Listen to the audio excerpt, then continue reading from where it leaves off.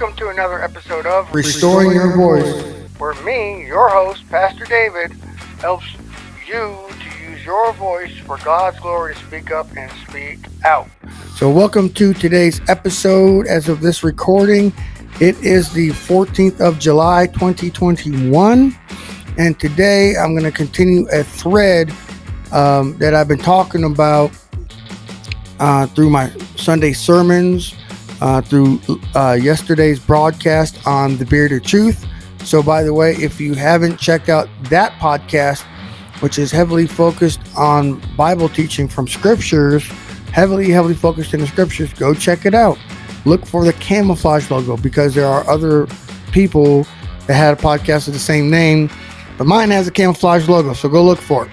So we're going to talk about today counterculture, right? And why is this such an important topic, I believe, is because that the church has decided to run with the culture in many instances. And there have been many recent events in America and around the world where the church has decided, let's play it safe by sitting on the sidelines. Let's not ruffle any feathers. Let's just stay behind the four walls. Let's all just get along. Well, how has that worked out recently? Well, it hasn't. And I'll tell you why. I'll give you an example of there was an organization, a ministry that applied to the IRS for a tax exempt status. And they were denied initially because of their beliefs. The IRS decided not to, but thankfully there was a lawsuit that ensued because of this, and they won, and they have now been granted, praise God, their tax relief status, their tax exempt status, I meant. And this is just one example. Now, this is a good example of somebody who decided, we're not laying down, we're not taking it, you don't tell us what to do, God tells us what to do instead. However, there have been, numerous examples of the exact opposite. So, I don't know if you know about this, but 4th of July weekend, Hobby Lobby came out with a statement, right? Saying about one nation under God. And yet there are leaders, respected voices by many, not by me, respected voices by many who have actually came out against Hobby Lobby. And I couldn't believe the rubbish that came out about this, honestly. Things talking about, oh my gosh, they shouldn't have said that. They should have been more concerned. How could people take it? Like, seriously. Wow, that is so counter kingdom right there. That is so running with the culture, right? Let's not ruffle feathers. We have to word everything perfectly and carefully, because, oh my gosh, we might offend people and they might take it the wrong way. Well, you know what? The Bible tells us about that specific, idea that the people in this world, those who are walking in darkness, cannot process, the things of God, because we don't have the Spirit of God if we're in the world, right? So the world is darkened, their understanding is darkened, and the Bible makes this perfectly clear throughout Scripture, all right? That only the things of the Spirit, by the way, can be revealed by the Holy Spirit. So I believe that these leaders have had their understanding darkened, and I'm not playing judge, jury, and executioner, and by no means am I going to dishonor anybody by publicly shaming them. That's not how I roll. But I must speak out against this. I mean, really, because the world is not going to understand what we say in regards to the kingdom of God. They're not. They're going to get offended. They're going to get butthurt. Okay, they're going to get feathers ruffled and more. I mean, that's why people get deplatformed, for instance. That's why Eric Metaxas, who takes a stand for the kingdom, he lost his YouTube channel because he was willing to take a stand for the things of God. He decided to walk in the fear of the Lord versus the fear of the world. Amen? And that's a problem in the church today. And we have people hurting around the world, and much of the churches in America are not willing to do anything. They'll say, well, the kingdom of God, get saved. Well, no, getting saved, my friends, is just the beginning. Getting saved is just getting to the starting line. Okay, it's not even running the race yet. But unfortunately, with many churches, salvation is where it stops. All right, you got saved, good, welcome to our church. have at it, go for it, and nothing is done. And these are the type of churches and organizations that proclaim Jesus, but refuse to be the hands and feet of Jesus in the world, right? They refuse to obey what Jesus said, commanded, feed my lambs, feed my sheep. And you may say, well, brother, that only involves people in the church and save people. And then if you think that, then you don't know the Jesus of the Bible. You know a Jesus made in your own image, but you don't know the Jesus of the Bible. The very Jesus who hung out with sinners, who hung out with drunks, right? Who hung out with those considered unworthy of anything by who? The religious leadership of his day, who outcast the outcasts, right? Those who did not fit in with their image of society. But Jesus came along and said, you know what? I'm going to show you exactly what the kingdom of God. I'm going to show you my Father's heart. Because Jesus did say, if you've seen me, you've seen the Father. He said he didn't speak or do anything unless he first heard it from the Father and saw it. So I don't think many in the church today have any connection with the Father. They're certainly not listening to the Father. They're certainly not keeping their eyes on the Father. Because if they were, they would be doing instead of just talking. You know how the saying goes, talk is cheap, right? And it's true. I mean, the Bible says it. I believe that's where people got this saying from. I can't prove it. But, James, the brother of Jesus, who, by the way, once, hated his bro, said, you show me by your words and I'll show you by my actions. And he said, because summed it up, faith without works is dead. Not that works saves us, but where are our works as evidence of our faith, right? There has to be evidence, right?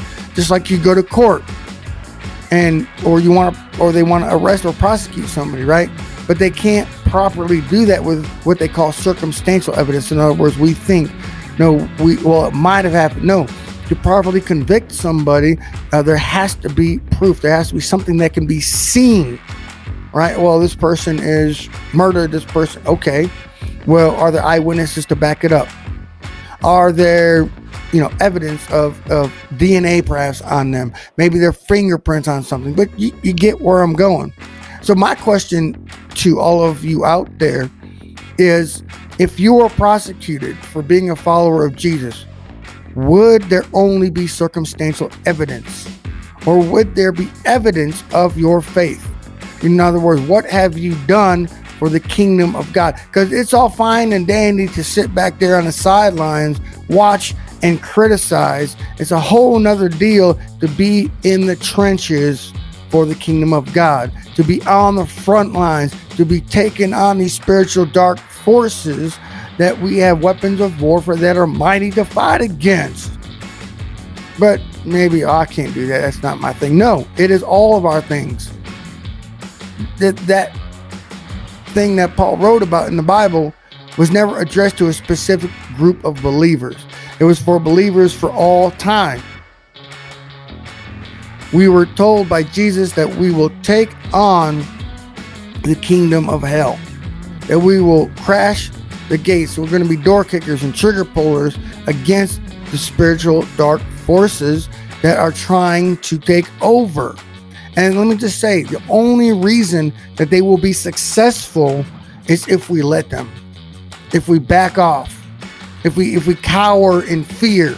And I'm sick of fear-based faith. Okay, that is not even a real faith. Okay, that is a fake, counterfeit faith if we live in fear. And I'm saying, brother, but you don't know. No, you don't understand. I do know. I do. I've been on both sides. I've been so trapped in fear that my gut was sick, that it was knotted and cramped. And I also have now been on the other side, which is only through Jesus.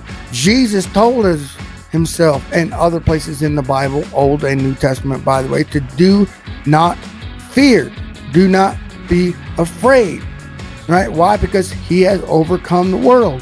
And now he has been given all power and authority, which that means if we're under his rule, we get that same exact power and authority, nothing less. But that's not preached nowadays, right? That whole power and authority And that's why we have powerless Christians, nominal Christians, right? Because I'm telling you right now, folks, if we call ourselves a Christian, but we don't have the evidence to back it up, then we're not really Christians, only in name. Because true believers, right? True believers will be on fire for the kingdom of God, and that fire will not die out. It will only burn brighter. It will only be hotter as the days go on. Right? I don't know what everybody's situation is, but I know that everybody can be kingdom believers, that we can run counter to the current culture that we live in today, wherever that may be. Maybe it's a nation that's run by Islam. Maybe it's a nation run by evil communists and socialists. Well, guess what? There are believers in these places who refuse to back down. Are they doing it perfectly? No, but at least they don't back down. At least they're on fire for God. At least they refuse to back down. And yet, we here in the West, especially in America, where we have it easy, where we have freedom of speech, where we have freedom of religion, right? Both guaranteed by the First Amendment, we refuse to take a stand. We refuse to use our God-given voices for the kingdom of God. And many times we use those voices instead to pump ourselves up. Right? We start becoming victims of our own press. Man, well, that pastor's so anointed. Wow, those prophetic words, woo, they just make me feel so good. Well, you know what? None of that is evidence of walking in faith with Jesus. Anybody can do that, right? CEOs do that all the time. There are people who publish books. I mean, who knows how many they have published, 20s, 30s. And yet that doesn't make them any more of a Christian than a rock. And our culture will tell us and try to define us by, define our faith for us. And we have let it happen. And we wonder, and we want to scream, and we want to shout, and we want to raise our fists and say, oh my goodness, can you see those people over there that are evil, right? When we really honestly should be looking in the mirror. I've said it time again, and I'll keep saying it. If we wonder why the culture we live in is the way it is, we'll take a good hard look in the mirror and you'll see the answer. It's us, the saints, us, the body of Christ, because we've refused to be the body of Christ. We've let it happen, right? The culture of our day did not infect the church. No, the culture of the church infected the culture of our day. And that's why we ended up where we are currently, with all sorts of evil, child sex trafficking, pornography running rampant. Amen. With divorce rates skyrocketing, adultery, with leadership that has been a festering fungus in the church. I'm talking about pastors, I'm talking about apostles, so on and so forth.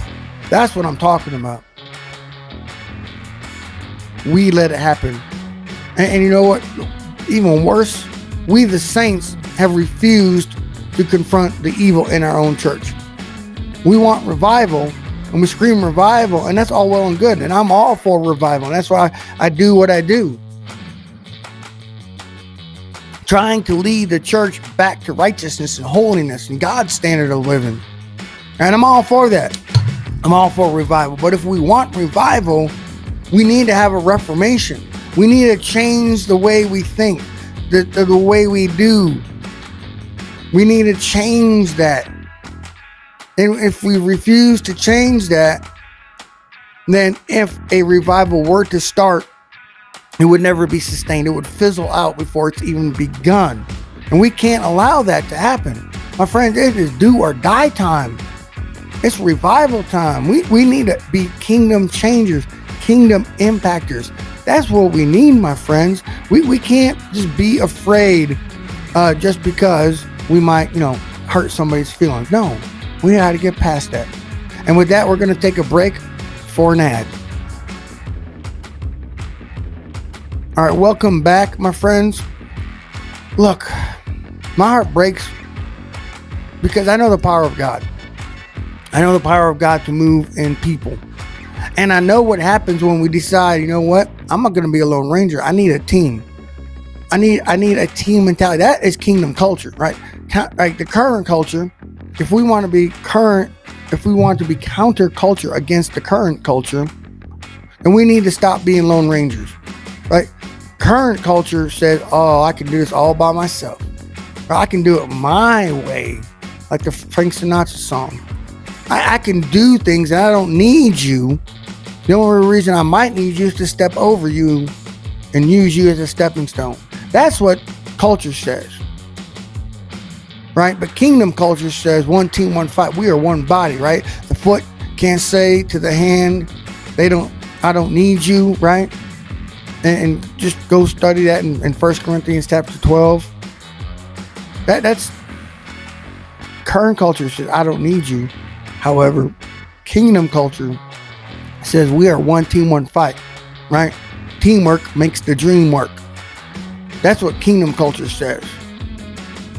And we need to realize that if we want to change things, we need to get off our high horses, right? We need to humble ourselves. Right? James writes about that, right? I know your problems. I know your divisions, right? And then he tells them, hey, you need to humble yourselves. He tells them that God resists the proud, but gives grace to the humble. If you want that grace, and I'm not talking about just grace as in, you know what? I love you, and I'm not going to, smack you down, right? I'm going to give you what you could never earn. That's not the grace I'm talking about, though it is good. The grace I'm talking about empowers us to go forth and be kingdom people, to be kingdom cultured. That's what grace does. That's the grace I'm talking about right now. Because that's the grace, the Bible really hits. I know we like to say, well, it's grace means God's going to give me cool gifts and I couldn't earn them. And that's only a very small part of it. We need to realize that grace, is for God's glory. We need to realize that grace is not for us to sit on the sidelines, not to live our best lives now, not to become rich and fat and be fat cats, while the rest of the world is hurting and starving. And there are people in nations who are starving to death. Children being killed because the mothers can't raise them, and they realize that. And it is an unfortunate thing. What are we doing about it? What are we, the church, doing about it? I tell you, we're doing nothing. Nothing. As a whole, I'm talking about. Oh, there are places and people willing to do stuff.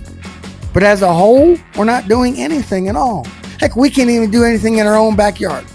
Right? This trouble has been brewing in our own backyard, and we've just let it happen. When we could have been changing things. You think, well, brother, you're crazy.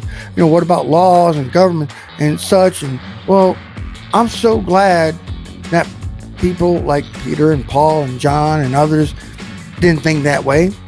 They saw places infested with darkness, and they're like, you know what? That's a good place to go. In fact, Paul was like, he looked at places like Ephesus, right? The center of the slave trade, right? Where Roman citizens would come to buy slaves. And he said, that's a good place to plant the church. Wow, I'm going to be a kingdom person. I'm going to go invade darkness. I'm going to take it on. And I'm not going to back down. And that's why I'm thinking about it. In the book of Ephesians, he wrote to them about putting on the full armor of God, about standing, and after doing all to finally stand. And yet, a soft breeze comes our way, ruffles a few leaves, and we're like, oh, I can't do that. That's way too dangerous. Man, imagine. Christianity would not have spread through the known world at that time had the early church. I'm talking about the Bible people recorded, in the Bible. I'm not talking about the church fathers after. Would have never spread like it did. In fact, without them, there would be no church fathers, by the way. But they didn't back down. They refused to be cowards. And I'm so sick and tired and heart sore over cowardly Christians. Let me tell you what, the word coward and the word Christian does not go together. They are anathema. A cowardly Christian is anathema. And Jesus in the book of Revelation mentions cowards specifically, right? That they will be left outside. They will be left outside the walls where their dogs are. That's some strong wording, my friends. We need to take this seriously. Jesus took it seriously enough to talk about it and have it written down and recorded for us for all time. And if he thought it of such importance, then why don't we? Why aren't we willing to take a stand wherever that is?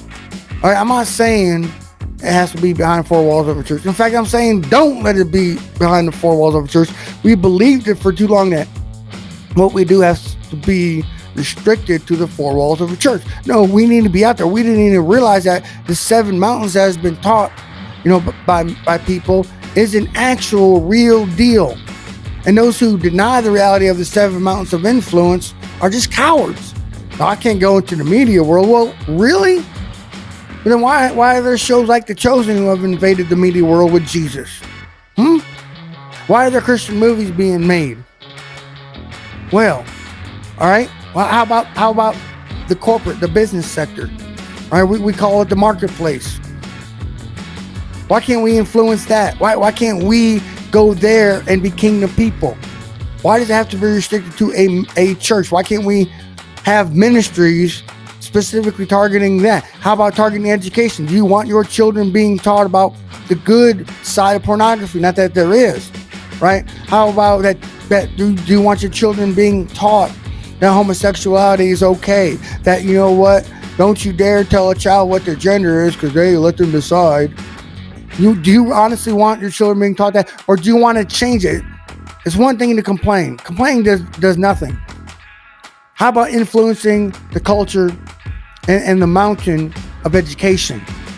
And there are other places I could go into, but for the sake of time, I'm not. But I hope you get the idea. You say, brother, that's just unbiblical. That's heresy. Yeah, well, you know what? That's called being a religious doofus, a religious fool. Stuck in your high and mighty ways, sneering and looking down your nose. I'll tell you what, before I end, I'm going to tell you just an example. I'm not bragging. I'm bragging on God here, right? The other day I went out walking. I had to go get something from my 7-Eleven. I'm walking back, right, and this gentleman was there in his breezeway. He was drunk. He came up to me saying hi. We had a wonderful conversation. This dude was drunk as a skunk. But you know what? After I don't know how long I was standing there talking to the guy, I prayed for him. Amen. I was able to pray for the brother. And he broke down in tears and he thanked me profusely for that. Nobody had, up to this point in his life, come and actually had a conversation with him. Had come and listened to him with an ear of understanding. Because he was telling me stuff, and I paused him and I interrupted him to tell him, hey, brother, I hear what you're saying. You're saying this. And I listed off the things he was saying. And he made, wow, you actually listened to me. Can you believe that up to this point in his life, nobody had actually listened to him? He told me a story of how somebody tried to beat religion into him, had to, beat Jesus into him. That's evil. But nobody had up to this point in his life. I mean, I wonder how many Christians he had come into contact with up to this point in his life. How many just passed this brother by? How many he might have said hi to, but they sneered because the guy is dreads, man. Guy, Rastafarian, no, that guy. I'll wait until he gets right then. I'll talk to him. But that's not what Jesus ever did. I mean, the religious crowd of his day came against him for doing that very same thing. He's like, you know what? The healthy don't need me. It's the sick who need me. Right? We need to bring Dr. Jesus in to people's situations. We need to be Dr. Jesus. Right? We need to bring the heart surgeon in. We need to be willing to do that regardless of how people look, regardless if they're drunk. I've talked to drunks. I've talked to homeless people sitting there smoking weed. Why? Because they need Jesus. Those are the people that need Jesus more than the people in the church walls. Get outside of their church walls. Look around your neighborhood. Look around your area and see how you can be Jesus to people. That's what it starts with. It doesn't have to be complicated. You don't have to be a big name. All right. Maybe your name will never get known, and praise God for that. But at least you're affecting the culture around you with kingdom culture because you're willing to be a kingdom person, because not only do you say you identify with Jesus, but you act like it, you show it. That's what we need to get, the mentality of showing Jesus to people. And we show that by our actions, by loving on them, by lavishly loving on them, man. You know, just listening to people will change their hearts. Just be willing to shut up and listen to them. It will soften a heart like nothing. Like no preaching will ever do. No hellfire preaching will ever do. Man, I hate hellfire preaching for one anyways, because it's not the heart of God. Be willing to be kingdom people. That's all. Simple as that. Where do I start, brother? Well, are you discipling your own children first and foremost? All right? Are you one in unity with your wife? Okay. That's where it starts, in the own house. Okay. How about your neighbors? Have you ever talked to your neighbors? I'm not saying you gotta be the next Billy Graham or the next Todd White to your neighbors. I'm just saying be Jesus. Do your neighbors even know you? Do you even know anything about any of your neighbors? Do you know their names? I love my neighbors. I don't care what they do. I don't care how they look, man. I love my neighbors out there. Man. And I know their names. Not because I'm so cool. And by the way, I have a really bad memory from brain injury, but I just value people. I value my neighbor, Tony. I value his family and his children and his wife. I value the single mother that lives upstairs from me, Eliza. Okay? I value these people and more. Why? Because if I love God, then I will love people like I love myself. And I love to go out there and speak freedom to people, because you know what? I was in the church. I went to churches for years, decades. And then after PTSD, you know what? I've never spoken freedom. So I want to speak freedom to people. That's why I'm willing to go out to people. Nobody ever told me of the freedom of God. Nobody told me that I could be set free from PTSD. All right. Nobody told me about this peace and joy of the love of God that could be my portion. That is right there in the Bible, but I was never told that. So I want to go out there. I want to tell people all about it. You know, so before we end, let me just ask you this. What is something, just one thing, that you wish up to this point in your life, somebody in the body of Christ, you know, most likely a leader, pastor, teacher, somebody would have told you up to this point in your life that you were never told, but now you have come to revelation of it? Think about that. Think about that. And you go out there and you speak into people's lives so they can hear that truth. So that's it for this episode of Restoring Your Voice with your host, Pastor David. And saying, God bless you. Get out there and be the kingdom.